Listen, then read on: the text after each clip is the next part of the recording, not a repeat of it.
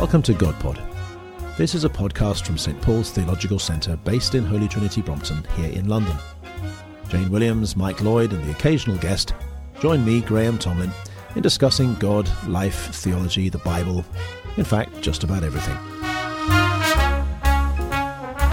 Well, welcome to GodPod, and here we go again. Today we have our usual crowd. We have Michael Lloyd. Hello. Hooray. Thank you. We also have Jane Williams. Hooray. Hello, yes, and we brought our own audience. We have me, Graham Tomlin, and the audience, well, no, it's not an audience, cheerleader, guest, everything else, is Paul Weston. Hello. Hooray! Hey, exactly. And Paul, I must confess, Paul and I go back a long way, do we not? We do. Too far to go into in much detail, I think. Yeah, probably. we have a bit of history. But there you go. That'll get them talking. Yeah. Absolutely right. Yeah. But no, Paul is a very good friend, and he is the Reverend Dr. Paul Weston, who is tutor in mission studies at Ridley Hall in Cambridge, and also director of the Newbigin Centre. Indeed. Which is a new venture based in Cambridge. And Paul, tell us a bit about the Newbigin Centre and what it is and what it does and what your role. A brief summary of his work in 2 minutes. We'll just head out for coffee. Well, it's good to have you to myself now.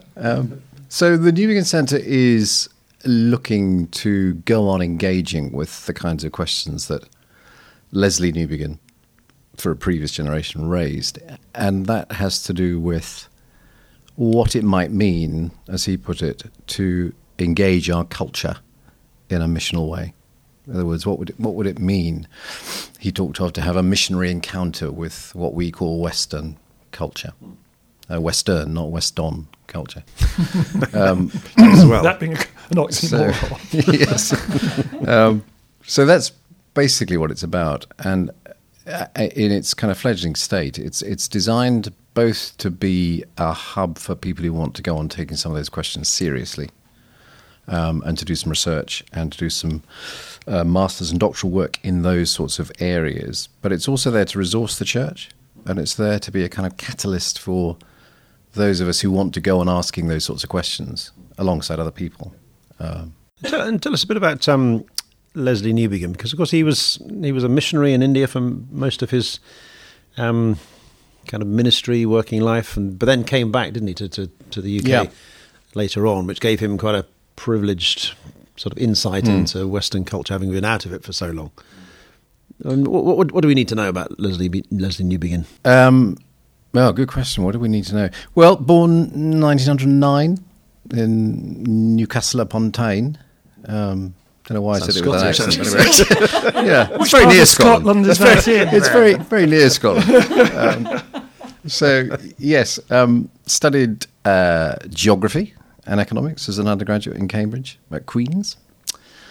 Was really converted whilst a student, and changed to economics. Came from quite a socialist background, Quaker background. Ended up training for the Church of Scotland. As an ordained person who was at Westminster College in Cambridge. Met his wife while he was taking time out after university, and she had a missionary call, in the old sense of that word. So Newbigin went with her to India in 1936 and spent most of his ministry there. He had a kind of brief interlude where he was seconded to the World Council of Churches in the early 60s. He was one of the founding bishops of the United Church of South India in 1947. And then came back, and then after the secondment became Bishop of Madras, as it was, Chennai as it is now. And then retired in 1974 and backpacked, literally, back to Europe from Madras with Helen and a couple of rucksacks. How old were they then? 65. Wow. Pretty impressive. So they made their way across India. They went through Afghanistan, Iran, down through Asia Minor, as was, and then across Europe. And he has this kind of intriguing reference in his autobiography that culture shock really hit him at 5 o'clock in the morning when they got to Munich station, without going into much detail. I mean, he was a kind of a bit of a global traveller with his WCC work, so he was very, very active and very well travelled. But actually, on the way back, every Sunday he used to try and meet up with the local Christians to worship together. And the only place he couldn't find anybody to worship with was Cappadocia.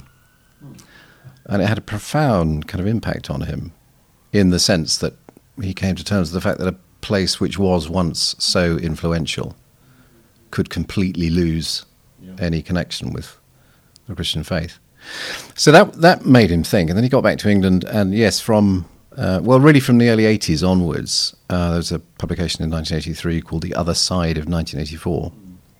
He began to reflect on what it meant to come back, having done the cross-cultural thing going the other way, now to come back to England and to ask some sort of cross-cultural questions about Western culture. And thereby came to write another 16 books, I think, and about 170 articles and shorter pieces. And became a kind of, I think, a catalyst for a generation of people who had got to the point where they increasingly felt they were being overtaken by a culture that they couldn't really understand or come to terms with. And here was Newbigin coming back from another culture and from experience of a number of cultures, and asking the reverse missionary question, but on the lips of a white theologian. Did you know him at all? I did towards the end of his life. No, I was doing a research MPhil in an august establishment called Wycliffe Hall. Ah, yes, I've heard of that. Have you? Yes. Yes, Wycliffe Hall. Wycliffe Michael Hall. Lloyd, principal of, is present. Thank you. Plugged. Plug. Gratefully received. And I suppose, that actually takes us back to our beginnings, as it were. We were trying to communicate something of the good news to people in the city, using arts and music and so on and so forth. There's a reference to Paul and my history, where we did a job together in the city of London, trying to communicate Christian faith back in about 1980. Yeah. It was a pre-fresh city workers. fresh expression, wasn't it? Yeah, yes, exactly. How successful would you say you were in the light of subsequent history? Yes. Well, There were ones and twos, weren't there? yeah, there were. We had fun. We enjoyed ourselves. Oh, we had a great time. But anyway, yes. The question of how you communicate the faith was something which was really uppermost in my mind. And coming across Leslie's stuff, I can't remember actually what it was. I think it was probably Foolishness to the Greeks. I think for the first time I read somebody who I thought, actually, this guy's scratching where I'm wanting to scratch. And I think from that moment on, he became a kind of subconscious conversation partner. I finished my MPhil as an MPhil, and eventually did my PhD at King's with Andrew Walker. And I said to Andrew after we'd first met, I said, I want to do something on Newbigin. I said, what should I do about that? And he said, well, why don't you give him a ring and go and talk to him? So I went back to where I was in North London, opened the phone book, and there was Newbigin with one G and Lesslie with double S. And I thought, well, there can't be that many Lesslie Newbigins, Lesslie and Helen. And I knew his wife was called Helen. So I found myself ringing him. And I said, I'm thinking of doing a PhD on something that might interest you. And he said, what's that? And I said, you.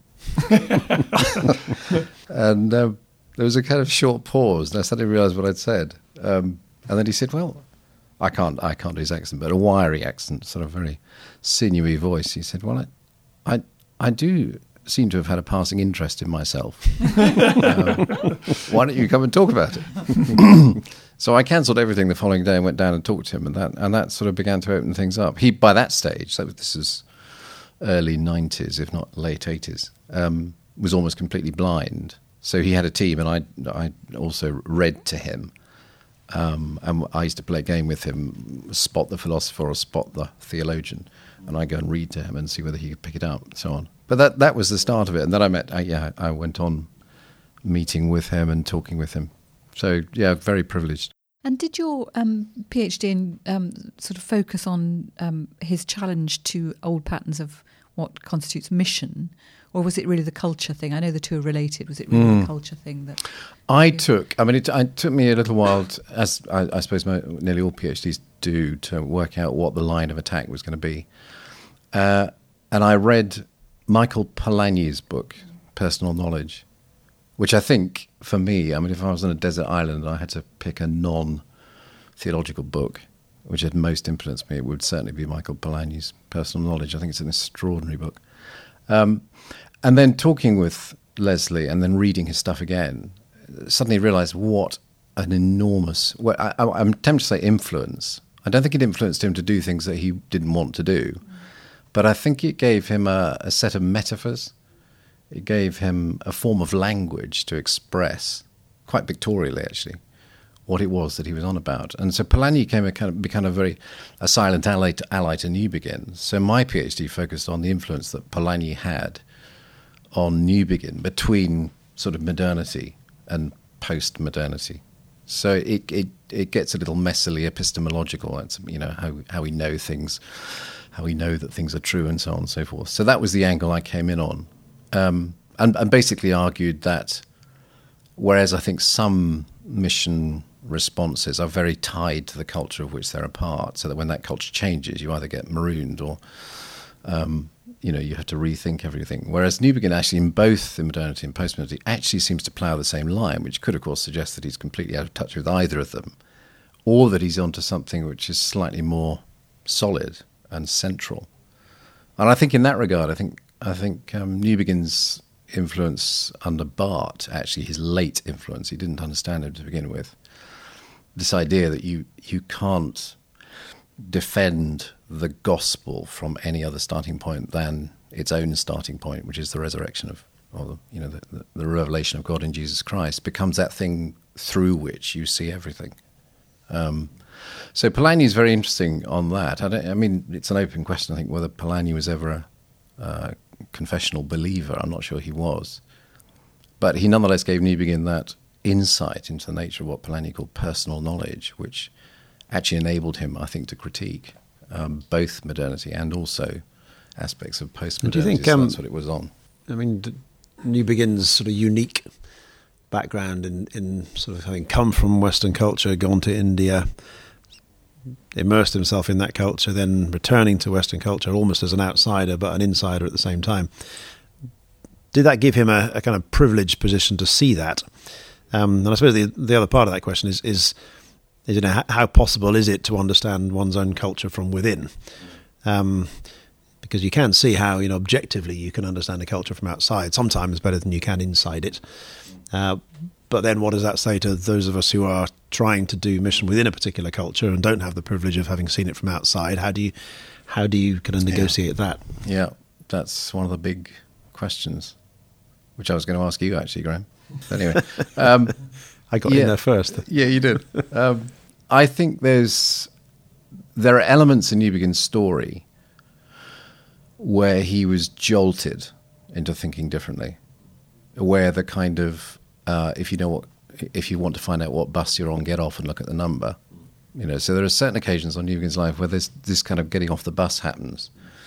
And one of the very early ones was going to the Ramakrishna mission in eastern India when he arrived in 1936, and finding this kind of panoply of gods around the wall, and being invited basically to put Jesus in amongst them, with great respect, but no sense of finality, no sense...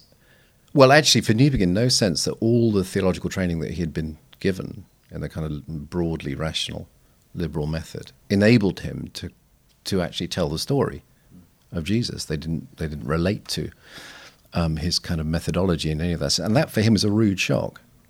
So he developed what appears on the outside to be a very simple thing, but stuck to it right the way through, which is that actually if you're going to communicate something, you've probably got to get off a philosophical high horse and say, well, I can back this myself, and as he puts it, allow the story to do its own work. So I think his discovery of the narrative power of the gospel as recorded scripturally becomes a kind of mainstay of where he's coming from. So he talks about just telling the story of Jesus and allowing God to do the verification stuff that perhaps certain forms of liberalism were tempted to think that was our role. We push truth, we prove truth, and so on and so forth. So I think that was true. And how seriously does he take culture? Because, of course, Barth, in some senses, doesn't think culture is that important in terms of mission. the focus is very much upon the word. Culture is a medium, but not in any way revelatory or not particularly significant. Exactly, that's right. So does Newbigin take the same approach, or does he think culture is more significant theologically? No, he doesn't quite. I mean, I suppose you could call him a neo-Barthian. I mean, Barth only came into Newbigin's repertoire when he came back from India in 1974. So he'd met Barth at a number of missionary conferences during the 20th century and found him quite an amusing and quirky sort of character. There's one story of finding him in the middle of a lawn at Bossey trying to gather the papers together from a whole range of discussions. And Barth was muttering as Newbigin passed, what we really need here is a great world-class ecumenical theologian. Newbigin sort of found this really quite witty and funny, but Barth obviously was very, very, I don't know, either conscious that he wasn't that person or whatever. So I think there was a kind of quirkiness. But when he came back, Newbigin, when he came back to England in 74, set himself to read the Church Dogmatics from start to finish. Except that he didn't read it from start to finish. He was a great detective story reader. So he started at the far end and then worked his way backwards. And then discovered that it might have saved him a lot of time if he'd started at the end of volume 2. Found a detective novels who doesn't like the element of surprise. No. Much. Yes. No, that's right. Yes. So anyway, to answer the question, yes, I think he was influenced by Barth, but I don't think it was in that kind of culture-denying sense. So, there's some interesting kind of yes but no's about Newbigin's appreciation of Barth. I find myself very ambivalent, I think, about Newbigin's view of how you can't defend the ultimate with anything other than itself, and therefore you start from the resurrection and you can't give any other reasons for it, and therefore you tell the story. And at one level, I see the point of that, and at another level I think, and yet you must be able to give an account of the rationality of what you believe. You must, if you are basing everything upon an acclaimed historical event like the resurrection, you've got to be able to suggest that it has some plausibility. So how does he just not want to be forced into that, not want to answer that question, or what would he have made of people who look at the historicity of the resurrection? Something like Tom Wright's Resurrection of the Son of God. What would Newbigin have made? I don't think he would have had a problem with that at all. Wouldn't have had a problem with that at all. I think he was wary of the kind of philosophizing that kept you in second-order territory, as it were. Mm-hmm. That never got you to the truth of the gospel as he understood it. Okay. But that is indefensible from any other viewpoint. Ultimately, I think he would have said yes. But I think the interesting thing for him is that one of the things that happens at conversion is the paradigm shift in our own sense of our own rationality, that the things which we thought were foolish then become wise, and the things that we thought were wise become foolish. And that paradigm shift is central to the way in which he thinks about things. So I think his apologetics, whilst, yes, very, very connected in that sense of finding that common ground, ultimately is also wanting to say there isn't a common ground at this point. So to that extent, I think Barth does come into the picture for Newbigin. But the reason why the foolish things are wise and the wise things are foolish is because of what the resurrection says about the cross, isn't it? It's because this person who died a slave's death and came to an ignominious end was raised, the one human being ahead of the end time, says that what we thought of as shameful and a failure was in fact central to everything. Now, you've got to say something about the event that changes your mind on that, which is the resurrection. But in the context of where Paul is talking about that, it's also the Christian community, isn't it? Because he's saying, look at us. We're not anybody's idea of an elite force. This is Apostle Paul, not this Paul Weston. Not this Paul, though I'm sure they're closely allied. But Saint Paul. Saint Paul. Yes, this Paul has not been canonised yet. Yeah. And so, that's the other place where truth becomes narrative rather than just propositional. Isn't narrative it? And sociology and everything. Yes. I think I have some sympathy for Newbigin's approach on this, because it seems to me that the resurrection is is such a big thing that you kind of you either believe it or you don't. And if you do believe it, it changes everything. And therefore you have to begin to, you look at, what Paul is doing, Apostle Paul, in 1 Corinthians 1 and 2 is saying, yes, the cross looks very different in the light of the resurrection. In fact, everything looks very different in the light of the resurrection.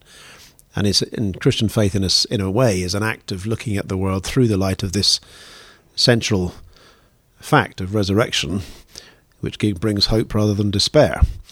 And in some ways, what you have to do is you place yourself in the position from which you can look at the world through the lens of resurrection, as it were, and see how it looks differently.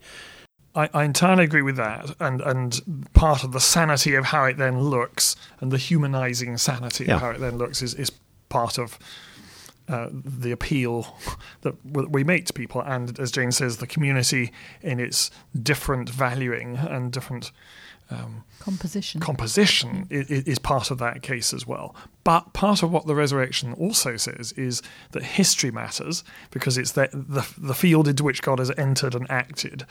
And therefore, its own history must matter, and its own historicity must matter. There must be a degree of historical commitment, because the resurrection itself is about God entering into affirming and transforming the historical. Which is why we tell this story rather than any other. Well, exactly, yes. I think it's a really interesting area for Newbigin, because, we've talked about Barth a little bit. I think if you'd asked him what his early hero, or who his early hero would have been, he would have said Emil Brunner, which is quite interesting in terms of, the direction from which he was travelling and the place to which he got. I think it's kind of slightly unworked through in the end.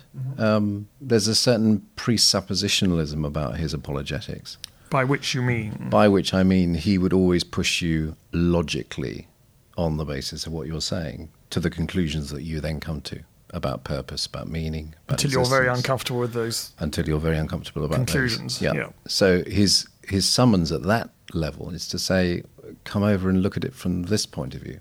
In one sense, it's to say, to suspend disbelief, but it's also to take your viewpoint or the other person's viewpoint very, very seriously. Actually, in the Hindu context, not to talk about history is actually, in one sense, a bigger denial, because, of course, with a cyclical sense of what life is all about, the uniqueness of Jesus as the clue to history, as Newbigin came to call him, means that you must anchor him, yes, within history. Must anchor him within history. But it seems to me that there are, well, this is me, not Newbigin, nor the Apostle Paul. It seems to me that there are ways in which we sometimes compartmentalise those different approaches in a quite an unhelpful way. I think for Newbigin, he would say, my ultimate goal is clear. I want to bring people under the truth of the resurrection. How I get there is actually often quite a sort of, I'm maybe riding 2, 3, 4 horses at the same time, but I'm aware of where I'm trying to get to, I suppose. I think that's the kind of thing which I found challenging, impressive about him. So I think it's interesting that the kind of modernist apologetics, I think, then finds a place in Newbigin's thought which is often post-paradigm shift. In other words, let's discover what this really means in terms of how the world really works. And of course, there are bridges to those who've not yet come to faith. But I find that's quite a rude shock, in a very, still, I think, a culture that lives under the shadow of the Enlightenment in many ways. That's an interesting approach. So are you recommending, Paul, that we go on reading Newbigin for his answers to the questions that he raised, or for the questions that he raised? I think very much for the questions.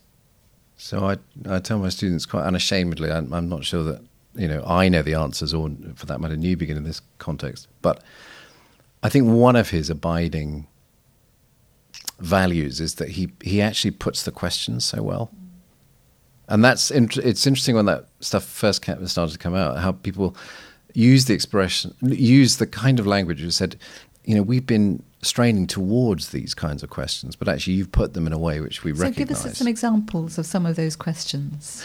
Well, I think if you take, the thing that we started off, what would it mean to have a missionary encounter with the culture that we live in terms of its own values, its own what it feels is important, and so on, in terms of identity, in terms of purpose.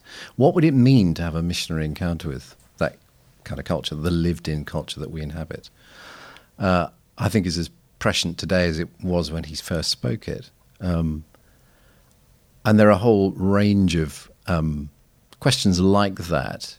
What is the clue to my identity? What is the clue to the meaning? Can I come to a satisfactory understanding of who I am without invoking some sense of purpose? I think those questions are great because I think, and that's more at an apologetic individualist level. But I mean, in terms of the church as an embodied whole, he asked some very prescient and uncomfortable questions. I think about denominationalism, about the proper grasp of the oneness or the unity of the church and the gospel. I mean, for Newbigin, that wasn't a kind of institutional nicety. It was, if I can't get on with other Christians, that means I don't really believe the gospel. And something he tried to live out in the context of South absolutely, India. Yeah. Institutionally as well as yes, absolutely. anything else. By the creation of the Church of South India. Yes. Yeah. Indeed. Which he was very involved. I think going towards the end of his life, I think that was one of the biggest... I think the thing which he felt most pain over was the fact that the church more broadly hadn't really taken that to heart. I was baptised into the Church of South India. My Were father was my parents indeed were missionaries in South India, and Lesslie Newbigin was one of their great heroes. But I remember coming home on leave as a child and going to church on a Sunday in a church in England, and seeing in the notice in their porch a notice saying members of the Church of South India are not welcome in this church.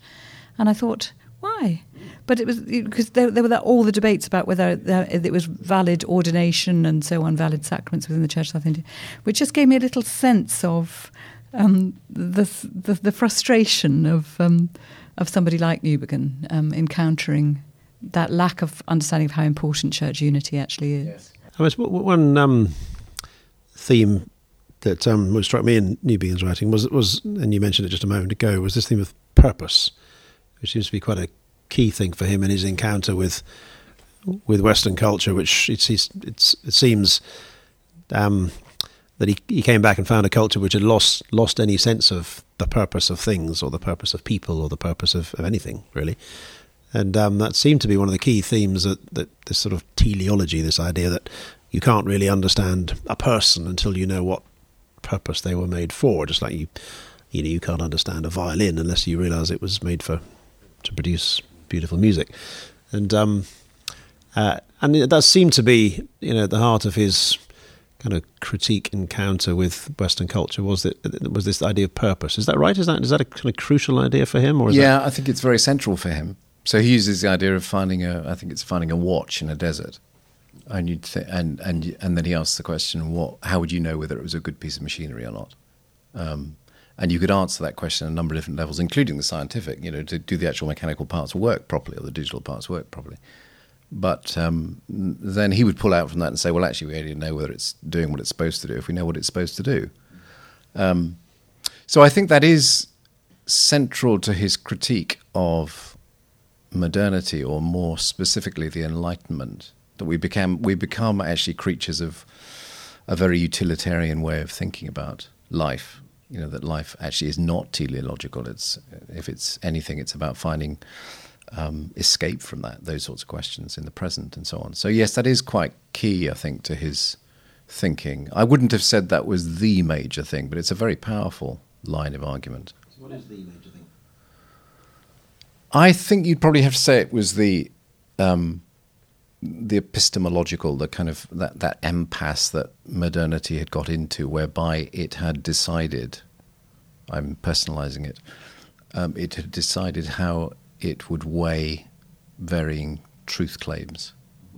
So those things which could be demonstrated as true represented those things which were worth knowing, and all that didn't measure up to that bar simply couldn't be called that. Could be called anything. I mean, it could be called opinion, could be called preference, could be called emotion, or whatever it is.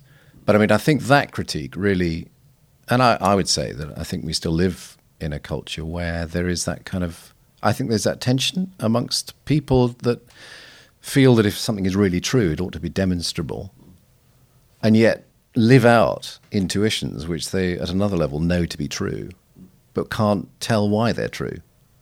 And I think that's why, coming back to Polanyi, this idea of the intuiting of what reality is about, to which other things come as supporting arguments, but actually we act a lot of our lives on the basis that some things are true, but we don't apply the same criteria to them.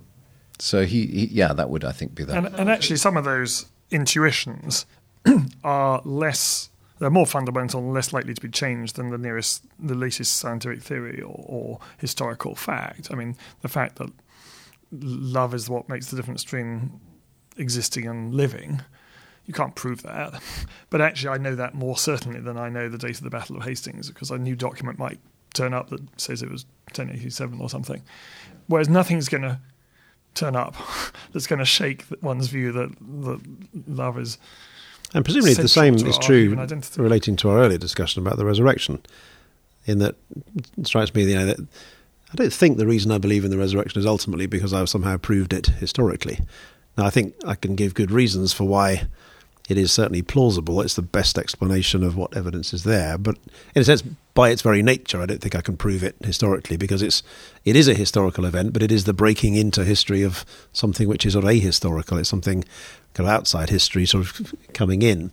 So it seems to me I can give reasons for it, but actually its plausibility is, for me as a Christian, I think, is not just because I can prove it historically, but because actually the world looked at through the lens of the resurrection just looks a hopeful place. It looks a better place. It looks a place that makes more sense. All kind of things fit into place when you see it through that lens, which maybe begins to answer our question about sort of evidence and historicity as well, that yes, there is some supporting evidence for it, as there are for our intuitions, but we don't ultimately base our faith in the historical evidence.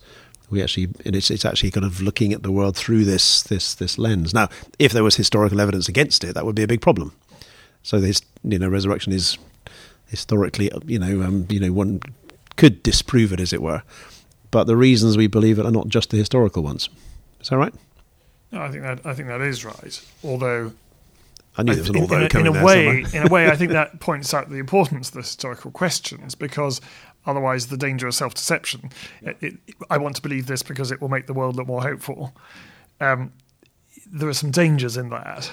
It's the difference between utilitarian and teleological again, isn't it? Which I found a very interesting distinction, because a lot of people think utilitarian is talking about what something is for. You know what it's for because this is what you do with it. This is what it does.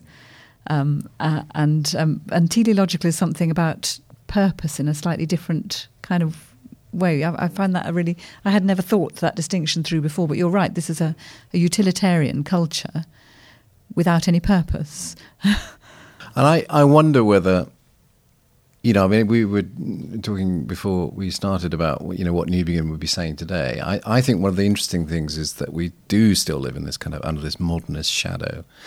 But the reemergence of faith is the new reality, I think, which actually opens up a fresh tension within Western culture, that on the one hand, you can't talk about this stuff, but on the other hand, we're dying to talk about it. In fact, we're increasingly having to talk about it because of various forms of fundamentalism and so on and so forth. Faith is not something which modernity has stamped out. It hasn't disappeared. It's come back with a vengeance. And there's a renewed, I think, culture, tension within our culture, which I think Newbigin would have addressed with not with glee, but with great sense of optimism. And it is one of those interesting facts, isn't it, that modernity can't quite handle, because it ought to have been able to stamp out faith once it was proved that faith didn't belong in that description of truth. Then people ought to have given up on it, and it's very annoying for people from a particular cultural mindset that it does keep springing up all over the place. Yes, and I think then, I think Newbigin's stuff on the gospel is public truth. Yeah. The publicness of the truth of the gospel, as in Jesus crucified, so on and so forth, is something which I think is of increasing relevance and continuing relevance in our culture. And what does it mean to say that? What is the public square, and whose voices are legitimate within it, and so on? And that was a big thing for Newbigin, wasn't it? He was kind of opposed to that kind of pietism that simply had Christian faith as a sort of private option. This was public truth for him, and in some ways The Gospel is Public Truth was a book that said that in a way that was quite unique at the time, I think. And yeah, I think that's right. I mean, that's we as part of the Newbigin Centre, we run this Summer Institute, and that's our theme this summer. Little plug there. Very good. Come and have a look on the Ridley Seamless, website. I thought. It's seamless. I was segued into that Very beautifully. good.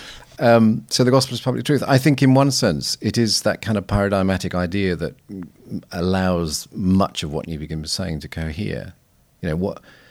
I think we're living in an increasingly, this tension shows itself in the public sphere, doesn't it? An increasingly secularist sphere in which actually faith is not a voice that you can, or the voice of faith, whatever that faith is not one that we want to hear in the public realm. For us as Anglicans, that's a particular challenge. I think Newbigin's really good on this. I think for him, democracy is in and of itself a Christian expression of society.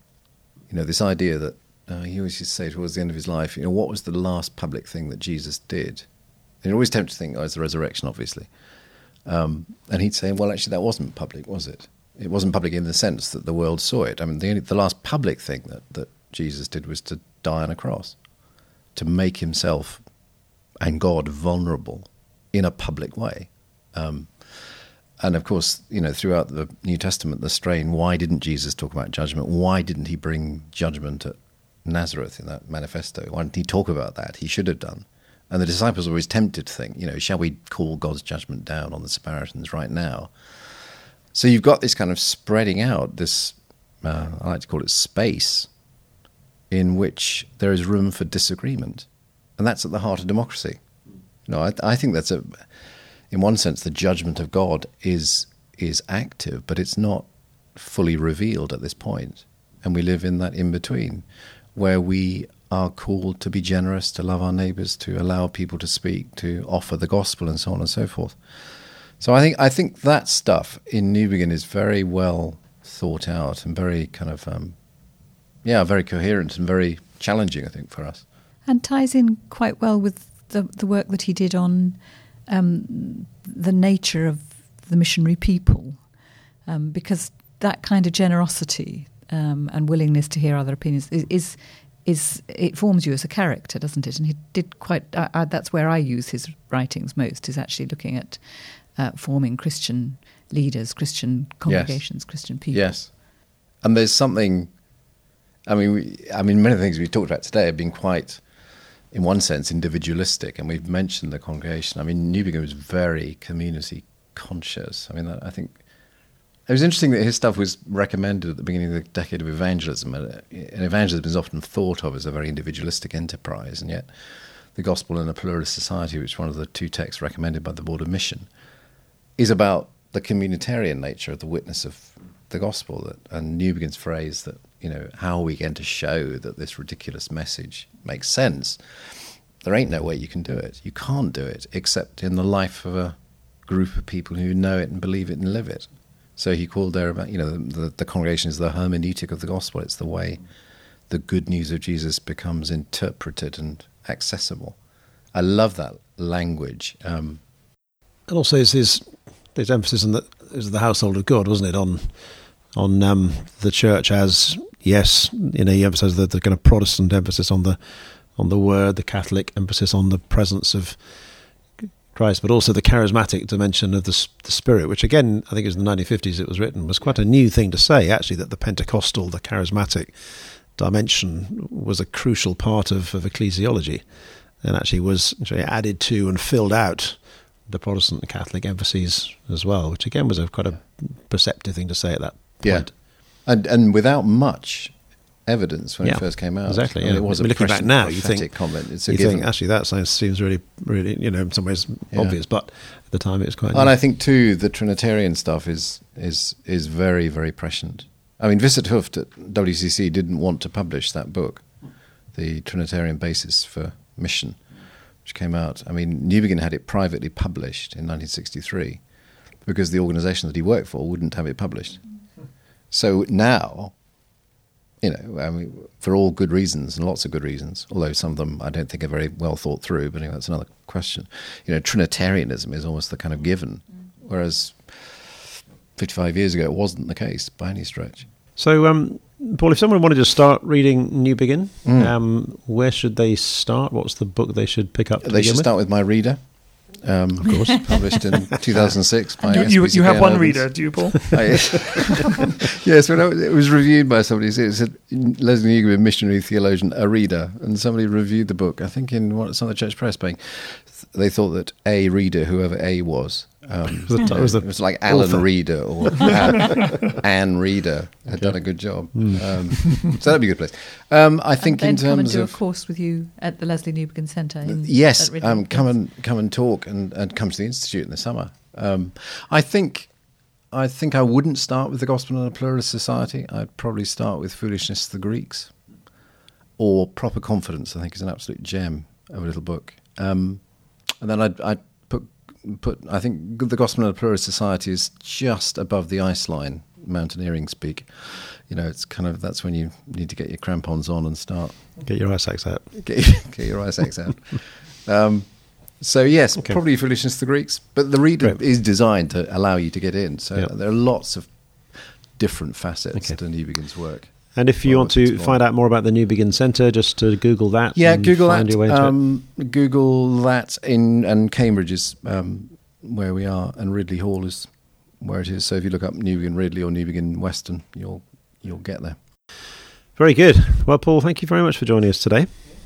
It's been fascinating to talk about Lesslie Newbigin.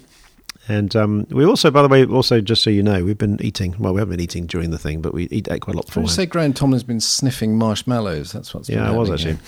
I must confess. And, there is a rather fine collection of foods that, again, is the remainder of what was sent to us by Mark Morris, who is our GodPod fan in the United States. And we're still working his way through ginger fudge, chocolate fudge. What are these things called here? So he's our one listener, like you've got one reader, Paul. Yes, that's right. Yeah, I have here ginger and raspberry marshmallows, would you believe? That's what I was sniffing earlier on. I'm very sorry, listeners, that you cannot share this particular feast. And we can't even sort of give the aroma through... this doesn't go out in 4D then?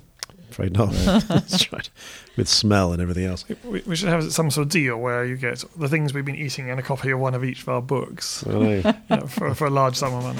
And is this the bit where you speak over the kind of really nice jazz music? I think I do towards the end, but that's coming. You have to wait for that for a moment. Is that pre-recorded, that bit? Shh, don't tell anyone. I'm not sure I could do it with a straight face. No, don't. You're letting our secrets out here now. Right. Before this gets any further. Yes. Well, we've reached the end of this GodPod, so Paul, thank you very much for joining us. And it's very nice to have you with us again, Michael. And likewise. And Jane. Thank you. And me. And we will be back again before too long. That was GodPod, a podcast from the St Paul's Theological Centre. If you want to send us a question, just email it to godpod@htb.org.uk. We can't promise to answer all the questions you send in, but we'll certainly try. Until next time, goodbye.